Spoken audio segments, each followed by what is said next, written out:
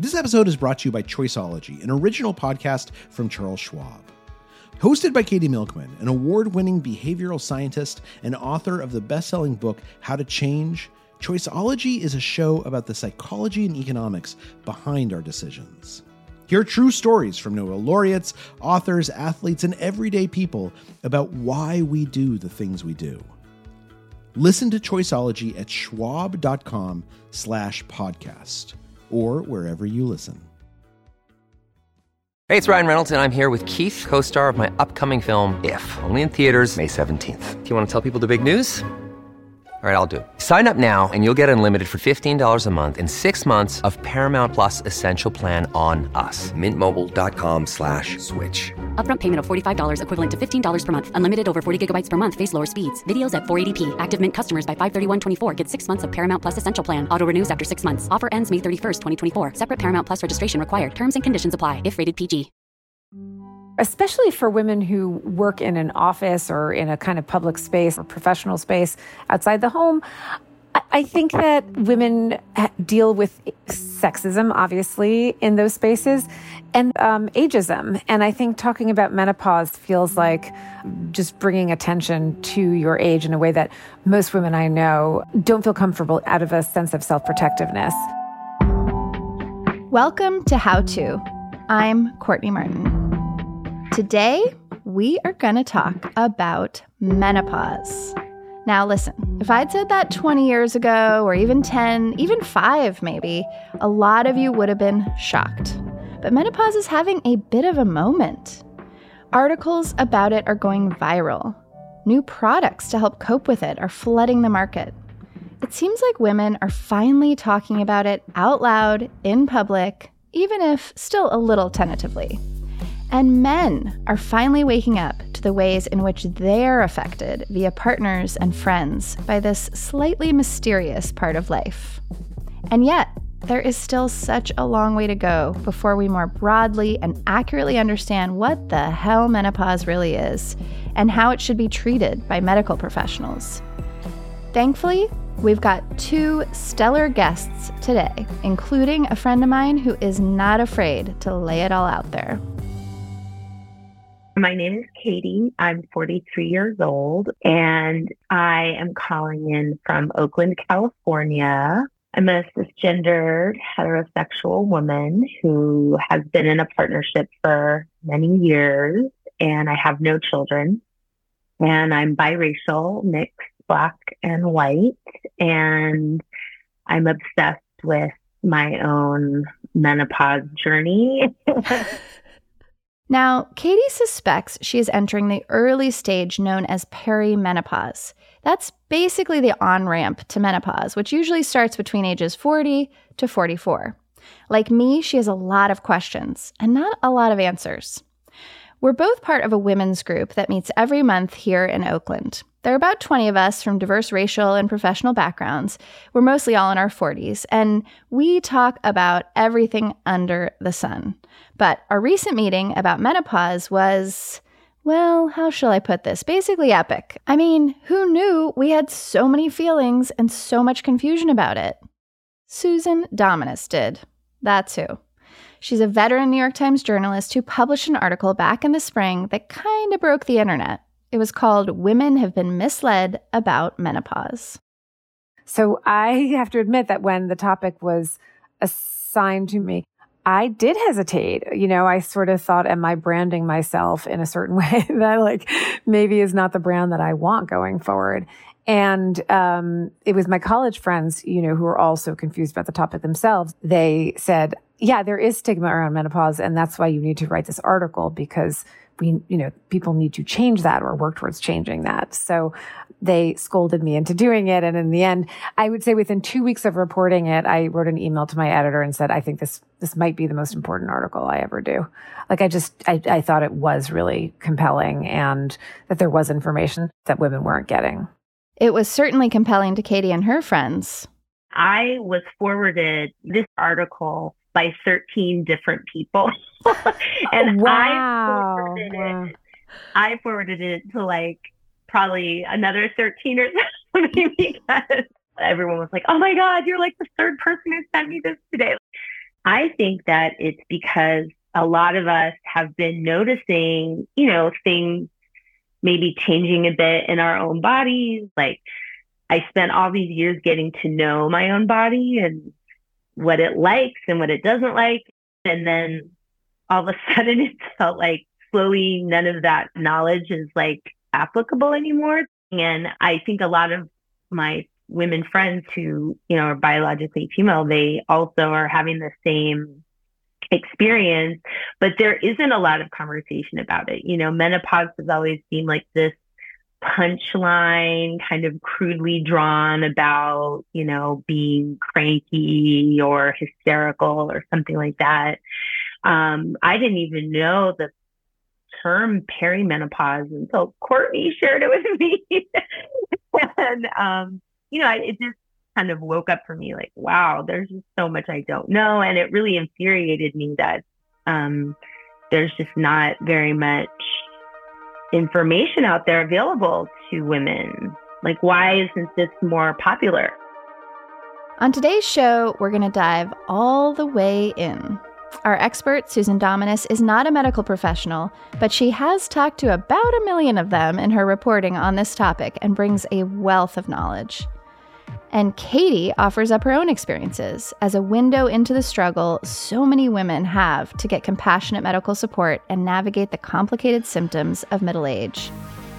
Now, importantly, I want to flag something. We use the term women a lot in this episode, but of course, many people who don't identify as women experience menopause. That includes non-binary and trans folks, another group of people that the medical establishment often fails. Ugh. Now, listen. Our conversation won't answer every question you have about menopause, but I guarantee you're going to learn a lot. And if you don't think this episode is for you, think again. You probably know somebody who's going through menopause right now, and this could be really helpful. So stay tuned.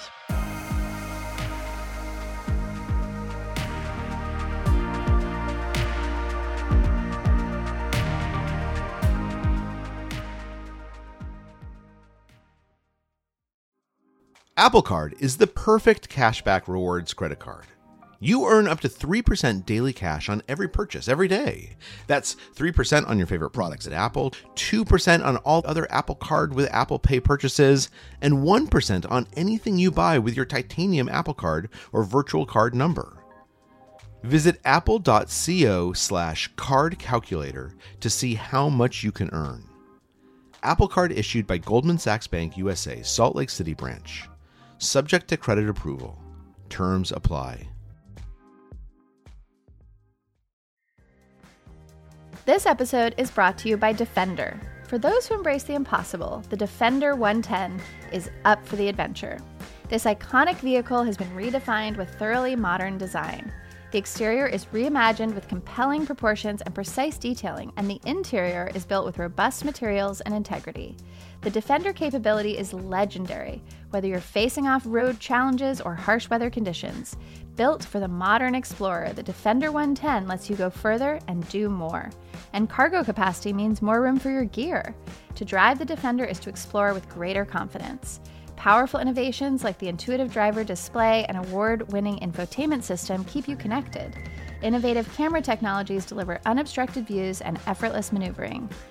Ready for a wide range of adventures, the Defender family features the two-door Defender 90, the Defender 110, and the Defender 130, which seats up to 8. A vehicle made to go further, the Defender 110. Learn more at landroverusa.com/Defender. We're back with Susan Dominus of the New York Times and our listener Katie, who is telling us about her menopause journey. Don't you just love that term? Tell us about where you feel like you are in that journey. Like, what symptoms are you experiencing? What are some of your frustrations? Yeah, I'm experiencing many symptoms, several of which I am connecting to perimenopause on my own. And when I talked to my doctor about it, she was like, yeah, could be. So it's all a little hazy for me. But, some of the symptoms I'm experiencing are vaginal dryness and fatigue. I gain weight much more quickly. And I'm a regular exerciser. I drink alcohol socially. My tolerance has been much lower.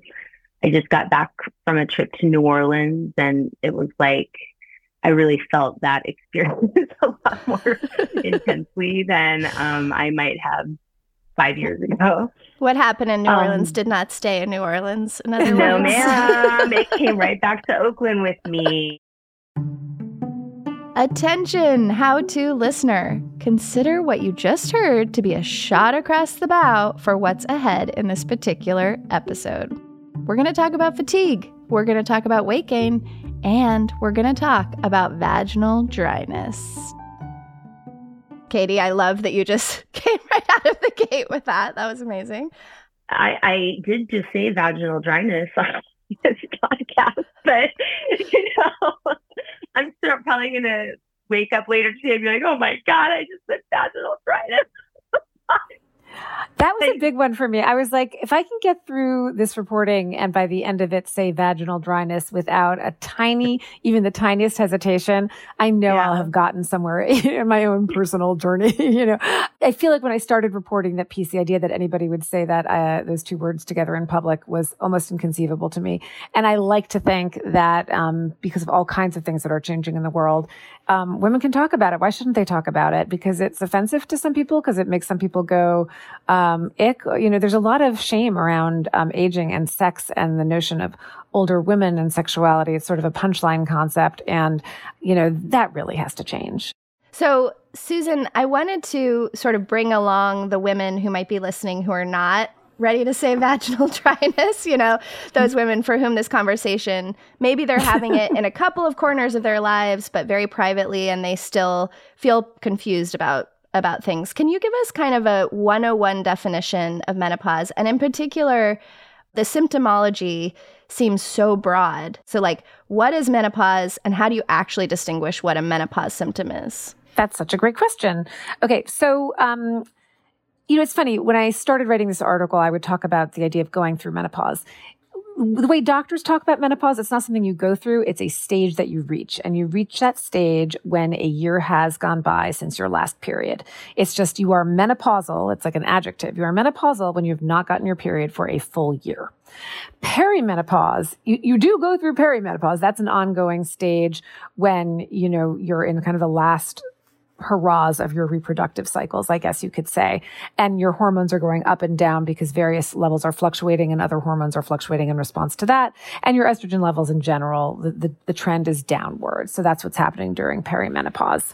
How do you distinguish menopause symptoms from other things, aging, stress? It's not always easy to distinguish menopausal symptoms or perimenopausal symptoms from just other symptoms of aging. But there's one symptom in particular that is the hallmark of this phase of your life, and that is the hot flash.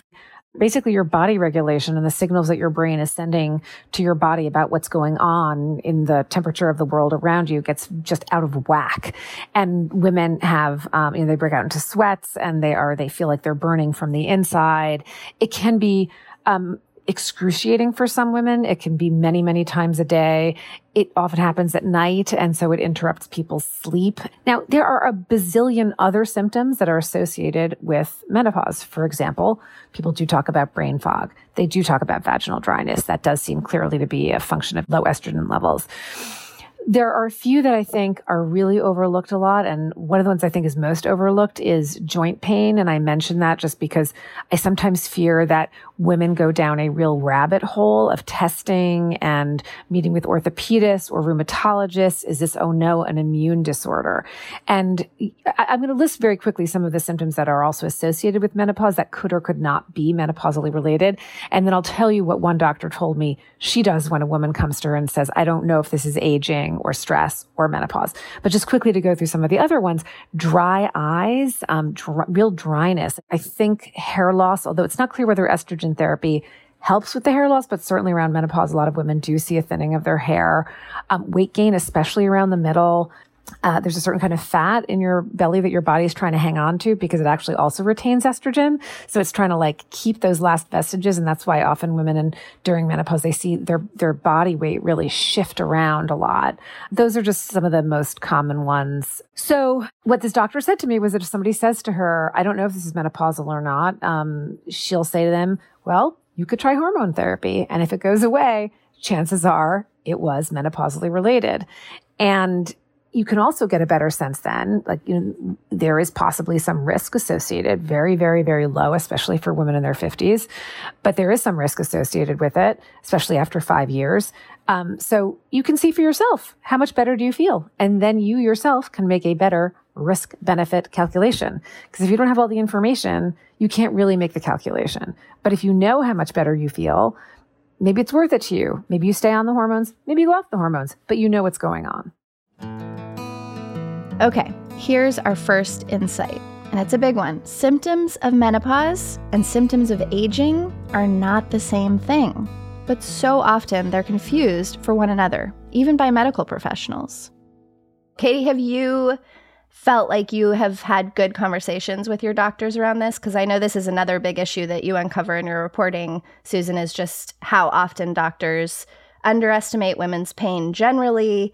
Also, that women of color have particular experiences of menopause. So it just makes me wonder, Katie, if you feel like you're getting the right kind of care. No, I don't. I had I'm part of an HMO plan. So I don't, even though on paper I have a regular doctor, it's actually kind of complicated to get an appointment with that specific person. So they just, like, when you want to go in and see someone, you just get whoever the person that has the soonest appointment available is, basically. I had one conversation with the person who was assigned to me that day who, she took I had gone to see her because I was in a long-term partnership and we like to have sex with each other. And it was becoming, the vaginal dryness piece was really bothering me. It was just really actually impacting my kind of self-esteem around it. So I went to have a conversation, and she was very she's a nurse practitioner. She was very validating and offered me, made some suggestions of different alternative hormone therapies. So it's like there's a cream and then something you could take orally. And I was sort of anticipating this really wonderful, thoughtful deep dive around, what I could expect. It just wasn't like that, which I guess, thinking back on it, sort of modern healthcare. They have 15-minute slots. Yeah. Exactly. So she says she gave you a prescription for vaginal estrogen cream or some kind of alternative lubricant. What did do you remember? It was a vaginal estrogen cream. Yeah. That seems like a really good start, I have to say. It was, and it was very helpful. That's great. That's great. So yeah, I went around and told everyone, I don't know if you have this issue or not, but just help me. No, and actually it's really important to mention vaginal estrogen cream because unlike oral estrogen or patches, which, do have some tiny risks associated with them, especially as you get older, there really are thought to be almost no risks associated with vaginal estrogen cream. And in fact, there's a contingent of doctors, including the fantastic Rachel Rubin, who's big on Twitter on vaginal health, and they're trying to get the black box warning removed because there's really no research to back it up. It's there because oral estrogen and the estrogen patches, there's been some work, that has left doctors convinced that there are indeed risks. But for vaginal estrogen cream, there's not a lot of reason to think that there's any risks. And so I'm at least really happy that your doctor did prescribe that. Okay, so Susan, a big part of your article is about the controversy surrounding hormone replacement therapy, or what sometimes people call HRT. Can you give us the skinny on that, just make us smarter about it? Yeah. In 2002, the WHI, which is the Women's Health Initiative, was a massive study only on women, randomized controlled trial. There was this big needle scratch, I always say. They halted a trial after only 5 years that was intended to go for many more years, because they had found that after 5 years in the women who took this particular form of estrogen and progesterone, that there was an increased risk of breast cancer that reached a threshold that for them would have made it unethical to continue the study. Now, that's not necessarily the level at which a woman has to decide for herself, I can't take this medication. It was just sort of epidemiologically speaking, they felt at that level they had to halt the study. Many people had thought that they were going to find that hormones were great for you, that it increased your longevity, that it was, increased your heart health. When they didn't find all this great news and they found, in fact, there was some attendant risk, a lot of doctors absolutely flipped and a lot of women flipped. And there was like this cold turkey. People just stopped prescribing hormones. Women stopped taking them. There was very little nuance about what the actual increased risks were. And in women in their 50s, the increased risk was, it's the same increased risk across every age population. But if your base risk is very low, then a 26% increase of a very low risk is still a very low number. And that was really never explained to people.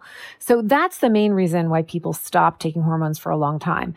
Gradually, there has been sort of advocacy around this issue. And I think there's starting to be more education. There are also different formulations of these hormones that people now think are safer.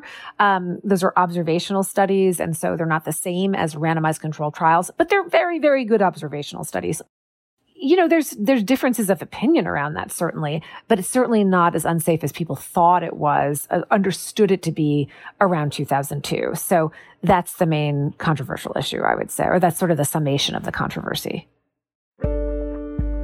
At the heart of all these controversies like this one around hormones, but also around safety, the pharmaceutical industry, and so much more, is one core question.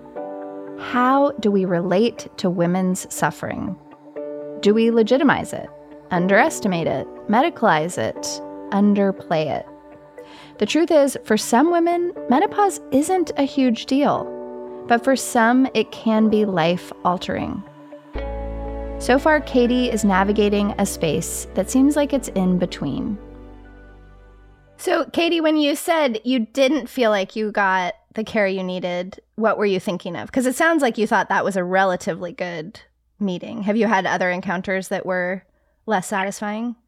Yeah, so I guess about a year ago, I had really just started to notice a lot of changes in how I was feeling, like, just noticing increasing fatigue. And I have had, you mentioned hot flashes. I have had maybe 3 or 4. And I emailed my regular doctor who is like in the system. And I thought, I need some tests. I need you to run some tests on me to like see what's wrong with me or figure out, like, give me a diagnosis of some kind. And the response I got was, well, we don't really have any tests for that. It's actually true. And be wary of the doctor who are like, well, let me take a hormone level, because especially during perimenopause, your levels are fluctuating so much that it's really just a snapshot in time. This exchange kind of went back and forth a while, like me just basically reiterating something just feels really off. And I feel like I'm just not myself. I did get certain validation, but it was just maybe a lack of engagement is a better way to put it. Like I was forwarded an information packet about menopausal symptoms that I could peruse at my leisure, which is like exactly what I want to be doing on my leisure time. I was really wanting to get into a conversation that felt a little more personal and a little more thoughtful. It's funny you talk about wanting a more personal moment in the doctor's office. It's like, and I think, I don't know if it's just in the Jewish tradition, but like, when a girl gets her period, her mom, like, it used to be, she'd like slap you across the face. I think, am I making this up? I think that was sort of the tradition. But there's a moment like, this is a big deal, right? Yeah. And so you go to the doctor and you're like, it's been 6 months since I got my period. I'm having hot flashes. You kind of want your doctor to be like, oh yeah, menopause. It's not easy. I feel you. Like, yeah, how can I help? Yeah. But, it's not necessarily doctors' jobs to hold our hands, but we can't help but want it. We're human for wanting the person we're opening up to acknowledge like, oh yeah, this is a big deal. Yeah. Well, I wanted to ask you about that piece, Susan, because, full disclosure, Katie and I are in a women's group together, which had we talk about, we meet once a month, talk about everything under the sun. And our menopause meeting was deep. I mean, people had such deep feelings about it. Some people had really deep knowledge, which was amazing. We've unfortunately had some members who've been through cancer, so they've actually experienced some of the menopausal symptoms already. And so we were all sharing information, and it was just it was really a special meeting, I thought. But one of the things we ended up sort of drifting towards was this distinction between these private market solutions. Like someone had tried out the thermal watch that helps cool down your body when you're having a... I've been curious about that. Yeah. Well, she loves it. She swears by it. So we were sort of trading, take these supplements or take this, different sort of tactical and product-oriented solutions. But we were also saying, we don't want to turn menopause into one more thing that we all need to hack perfectly or pay for relief from, because that leaves behind women who can't afford a, very expensive thermal watch. And so we are also invested in the cultural change around this, of just making it that it should be that in medical school, doctors are trained that when a woman comes and talks about menopause, you have a couple of lines that you could rely on that acknowledge this is a big deal. So I'm just wondering if you could talk a little bit about sort of the private solution, hack your own menopause approach versus how do we just have a bigger cultural conversation and have collective solutions so that this doesn't become one more thing that every woman's oh my God, now I have to figure out everything. Yeah. Yeah, there's widespread agreement that there needs to be more discussion of it in medical school. And various surveys have shown that doctors crave more education about menopause in medical school. And that in surveys, many of them say, I don't know what to tell women if they come to me complaining of menopausal symptoms, that they are admitting to their own lack of information. And simply because of the way that medical schools are structured, it's been explained to me, often they're working in clinics where the level of health problems are so severe that menopause is kind of low on the list. And also time is limited in medical school. So it's not a life or death proposition for most people. And so it's not as high a priority as some of the other, illnesses of aging. But that doesn't mean it shouldn't be taken seriously. I mean, women's suffering matters, and doctors should be trained in not just how to treat it, but how to talk to women and help them understand whatever risks, do come with it. Because that's the most commonly known perception of menopausal hormone therapy, is that it's going to cause breast cancer, it's going to put you at high risk for stroke, but it's, there's some unknowns in there. So how do you help a woman understand a statistic like after 5 years, you raise your risk of breast cancer by 26%? It's not a quick conversation, right? It's there's some math involved, but it's worth doing. It's worth finding a way.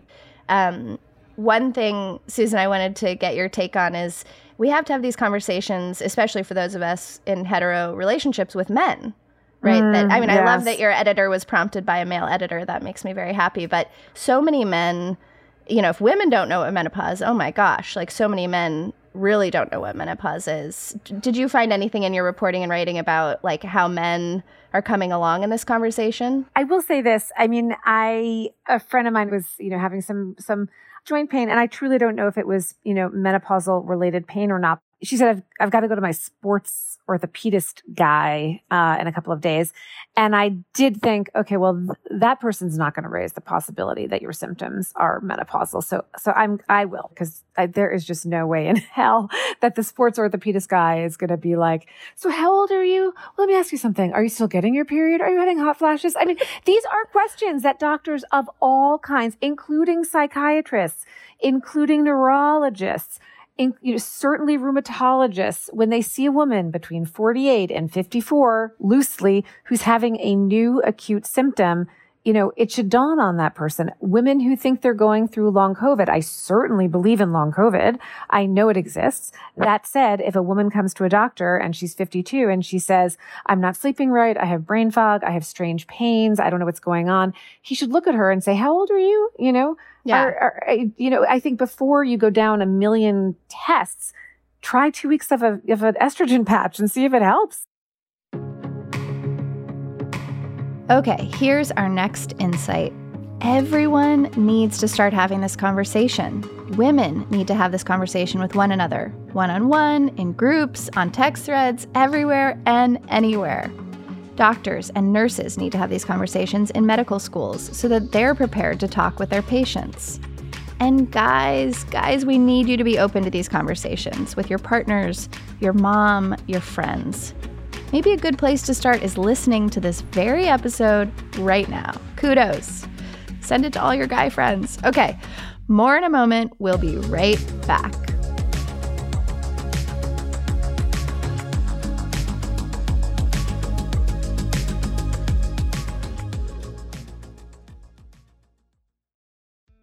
This episode is brought to you by Choiceology, an original podcast from Charles Schwab. Choiceology is a show all about the psychology and economics behind our decisions. Each episode shares the latest research in behavioral science and dives into themes like, can we learn to make smarter decisions, and the power of do-overs. The show is hosted by Katie Milkman. She's an award-winning behavioral scientist, professor at the Wharton School, and author of the best-selling book, How to Change. In each episode, Katie talks to authors, historians, athletes, Nobel laureates, and everyday people about why we make irrational choices and how we can make better ones to avoid costly mistakes. Listen and subscribe at schwab.com/podcast or find it wherever you listen. When you need mealtime inspiration, it's worth shopping Kroger, where you'll find over 30,000 mouth-watering choices that excite your inner foodie. And no matter what tasty choice you make, you'll enjoy our everyday low prices, plus extra ways to save, like digital coupons worth over $600 each week. You can also save up to $1 off per gallon at the pump with fuel points. More savings and more inspiring flavors make shopping Kroger worth it every time. Kroger, fresh for everyone. Fuel restrictions apply. On Death, Sex, and Money, we feature interviews with you, our community of listeners, getting honest about uncomfortable things. I developed an illness where it isn't safe for me to drive. A friend once said to me, sex is like air. You don't think about it until you're not getting enough. This is a similar sort of thing if you just replace sex with driving. Listen to Death, Sex, and Money wherever you get podcasts.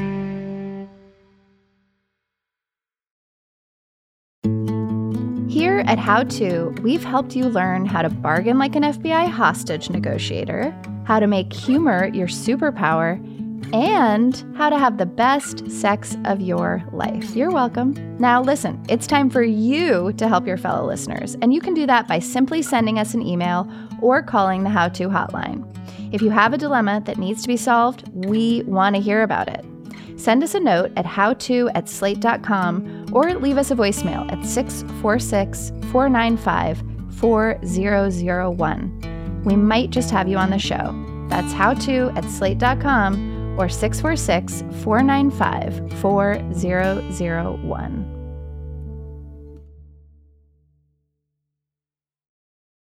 We're back with Susan Dominus of the New York Times and our listener, Katie. Now, this conversation reminds me of an article written by the great Gloria Steinem in 1978. It's called If Men Could Menstruate, and we'll link to it in the show notes. You really should read the full piece, but in short, Steinem asks, what would happen if, by some stroke of magic, men could menstruate? Her answer is hilarious. She said, menstruation would become a boast-worthy masculine event. Men would brag about how long and how much. Now, take Steinem's question even further. What if men went through menopause? How would our cultural conversation about it be different? How would research and treatment be different? Wanda Sykes, the comedian, was having a hot flash on air in some interview, and she just made no bones about it. I am in the middle of a hot flash. You see me sweating like this? What the hell? Do you need some water or anything like that? I need a fan. Is this water? I'm just going to pour this right over my head. Jesus. She was really uncomfortable in a minute. She said, I'm having a hot flash. Live TV, folks, right here. Right here, yeah. I usually travel with a fan, but I didn't bring it out. Look at me. Good Lord, I look like Mike Tyson. Look at this. You look good.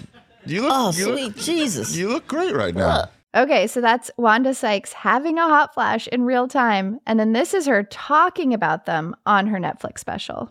All of a sudden, you just flop sweat. Sometimes I feel like I'm going to pass out. They're awful. They're awful. There's no way in the world men will put up with hot flashes. No way in the world. I think if a man had 2 hot flashes, they would blow the sun up.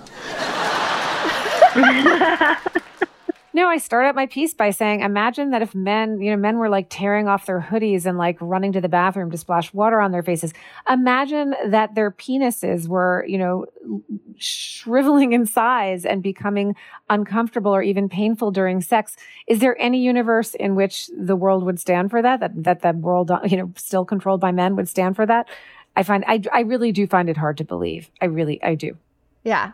Now, another conversation we have to have is with our mothers, right? You talk about how many of our menopausal experiences will mirror that of our mothers. Not necessarily always, but that's one indication. Katie, have you talked to your mom about her menopause journey?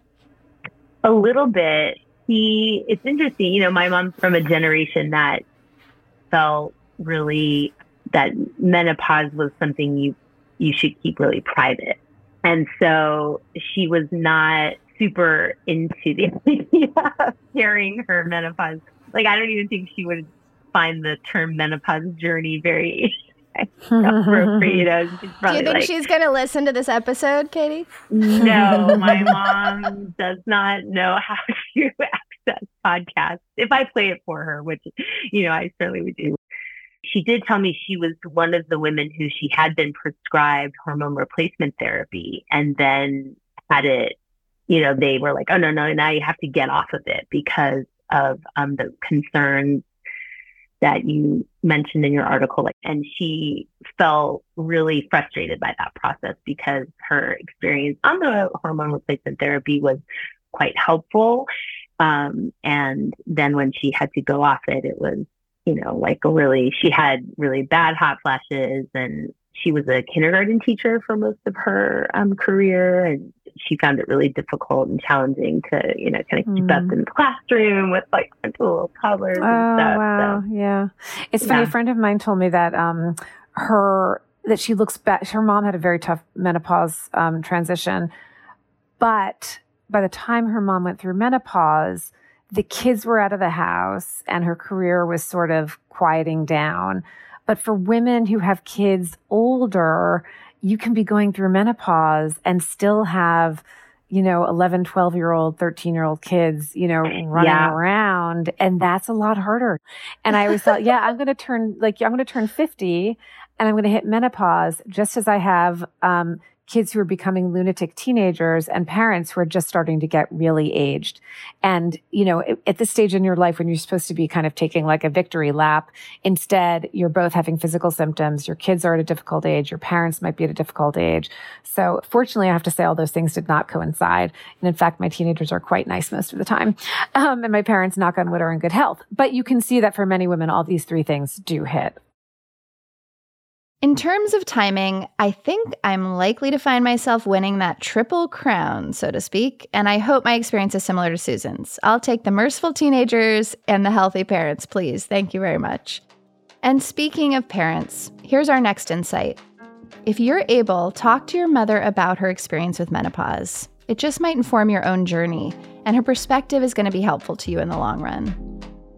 I mean, it's funny because one of the things I say is we should, menopause is a time in your life when you should feel more in control of your life than at any other time since the time you've had your period, because you are not at risk for having your life be hijacked by an unwanted pregnancy. But it is also a time of great confusion. I obviously think that women should be able to have a conversation, an open conversation with their doctors about menopausal hormone therapy. But I have plenty of friends who skipped it altogether, went through the hot flashes, went through the sleeplessness, maybe even went through kind of hell, and then ended up on the other side. And I just know for those women, they were really glad that they kind of, in their mind, got through. And I think they did feel a tremendous sense of liberation. I've been thinking about how we can, at the risk of sounding kind of cheesy, reclaim menopause. I mean, we talk so much about the hard parts of it, the hot flashes, the awkward conversations with our doctors, the rage.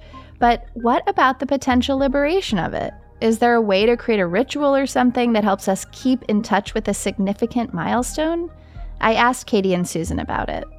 I mean, yes, I'm always drawn to ritual. Like you mentioned our women's group meeting, that was like the most fun I've had in the last year. Honestly, it was so fun, that conversation. Wow. And it was so safe. And I did leave that conversation with dreams of like bleeding under a full moon with my sister. So, sometimes it's interesting, like one of our friends in the group had like so much knowledge to offer around herbal remedies and salves and things that are kind of more witchy in nature. And that is very intriguing to me. Susan, this will tell you everything you need to know about our women's group, that this particular person who knows all the things about herbs, we were like, send us the list and make sure you put one fake herb in the list so we can all see if we can pick out which one it is, because we thought that would be hilarious. So she put, wasn't it pussywort? Oh, that's so great. So we're like, how many of us went to the pharmacy and we're like, I can't find the pussywort, but I hear it helps with menopause. I love that. That's awesome. Really funny. That's so great. I wonder, Susan, did you run across anyone who's ritualized it? I just find it interesting because I remember when I got my period, my like very second wave feminist mom like really wanted me to like have a period party or do some kind of ritual, and I was like, she didn't know. We are not Jewish.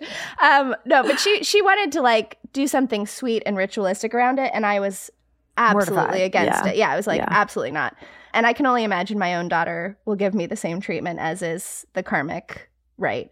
But when you're older, like you can be open to ritual. And I'm not saying it doesn't have to be like some Wiccan thing under the moon, although I love the direction you're taking it, Katie. But I'm just wondering, Susan, if you heard of anybody trying to create ritual around this. Well, it's really funny. A friend of mine where I live actually did have, I think when she turned 50, she called it like a crone party. And she was trying to reclaim the word crone in an interesting way. And it was she led a really beautiful women's circle, and there was a lot of lovely meaning making and meditation exercises and bonding with each other. And I have to say, it was one of the first times I have heard women go around a circle and talked about what they were experiencing in an open way. And this was easily 4 or 5 years ago. And it blew my mind. It kind of scared the hell out of me, to be honest. But I appreciated that she was trying to create ritual around it. I think, it's funny. My friends and I were supposed to go away for our 50th birthdays, and then COVID hit. So I think we went away celebrating our 51st birthdays. And by default, because it was something that we were all going through, we ended up talking about it for, I think we talked about it for like 20% of the time that we were away for 3 days or 4 days, we talked about it and what we were going through. Why was it so hard to find relief? I do wish we had actually stopped and been and had a moment and said, you know what?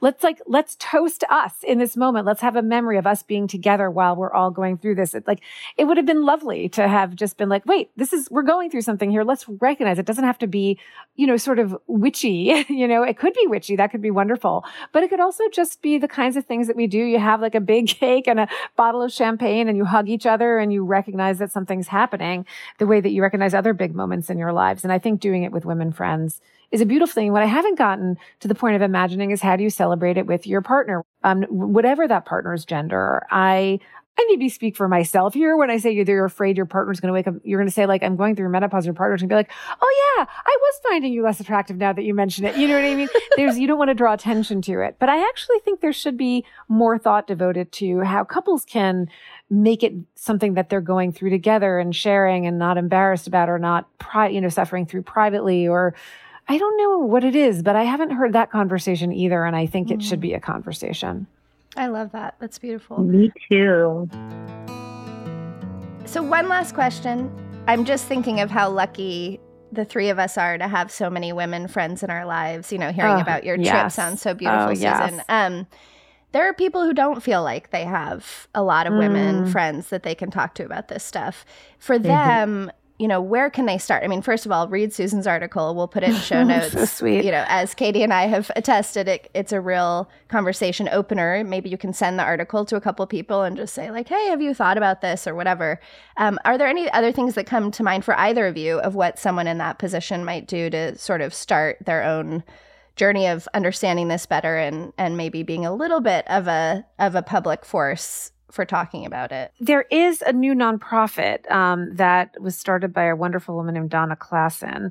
Let me look for, I think it's called Let's Talk Menopause, Menopause Advocacy. And I would be shocked if they didn't also have, first of all, they have tons of information. And they're working on advocacy and legislation for better, medical care around it and better education in medical schools. So I recommend that, first of all, because it's totally free. There's a business called Alloy that prescribes hormones. So you might not want to get your hormones from someone who has a sort of profit margin coming from it, but they do have support groups, and I've sat in on some of them, and they were really, really touching and powerful. And there's also a telehealth company called MIDI, M-I-D-I. It's not in all states, but they have doctors who are trained, they're OBGYNs who are trained in menopausal care. So it's just like, and it's covered by, many health insurances, and they can prescribe, but they don't make profit from the prescriptions. They just can prescribe. So I think that that's a really good resource for a lot of women also because it's just so accessible. It's, you don't know if you walk into your local OBGYN, whether she or he or they have been trained in menopausal care, but at MIDI, everybody has. Those are great. Super practical. Katie, anything come up for you as someone who's been on this journey of what someone without, a coven of friends might do? No. I'm always looking for an excuse to make everything more witchy. So that's definitely my worldview. But this is more of a educational resource. I read a book called What Fresh Hell Is This by Heather Karina, I think is her last. I don't know if I'm pronouncing it correctly. I found that book just absolutely wonderful and so informative, but the tone is really empowering and light, very jargon light, just very accessible. That's a great tip. I have to jump in just because I also think that is a great tip. And also I recommend The Menopause Manifesto by Jennifer Guntner. I think is really, also very straightforward, really helps you really take, because it has the leisure of breaking down the statistics around, what has research told us is, it really breaks it down for you in a very helpful way. And, I also like to talk about this wonderful book of poetry by a woman named Moira Egan, and it's called Hot Flash Sonnets. And it is just a lovely, tripping, delightful, honest, beautiful series of poems about menopause. And I don't know, I just love it. I got a huge amount of pleasure from reading it. That is the perfect note to end on. You two are just an absolute pleasure. Susan, your ability to explain what feels like very complicated stuff in just accessible, feminist ways is just an absolute gift to all of us. And Katie, I'm just so grateful to you for doing this. I know it isn't easy to record a podcast like this. Your ability to just jump on and be real and ask your questions I'm just so grateful. So thank you. I really appreciate it. And it's been a pleasure to meet Katie and Courtney. It's wonderful to see you too. Yeah, thank you both for having me. I'm really honored to have been a part of this.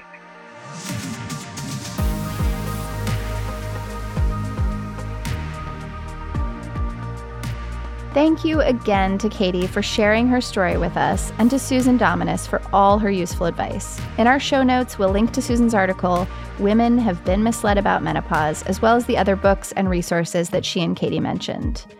And by the way, just a quick, creepy update from Katie. She told me that basically all of her devices have been listening to her, and now she's getting served up all these targeted ads about menopause products, including, and I didn't even know this existed, there's a test you can take. It looks like a pregnancy test that tells you what your stage of menopause is.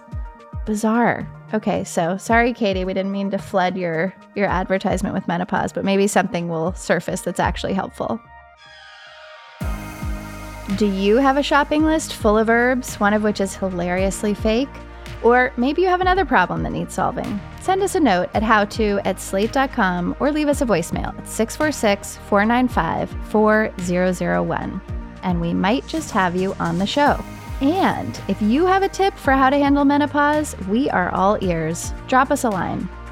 How To's executive producer is Derek John. Joel Meyer is our senior editor. The show is produced by Rosemary Belson with Kevin Bendis and Jabari Butler.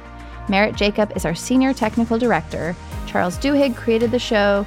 Carvel Wallace is my co-host. I'm Courtney Martin. Thanks for listening.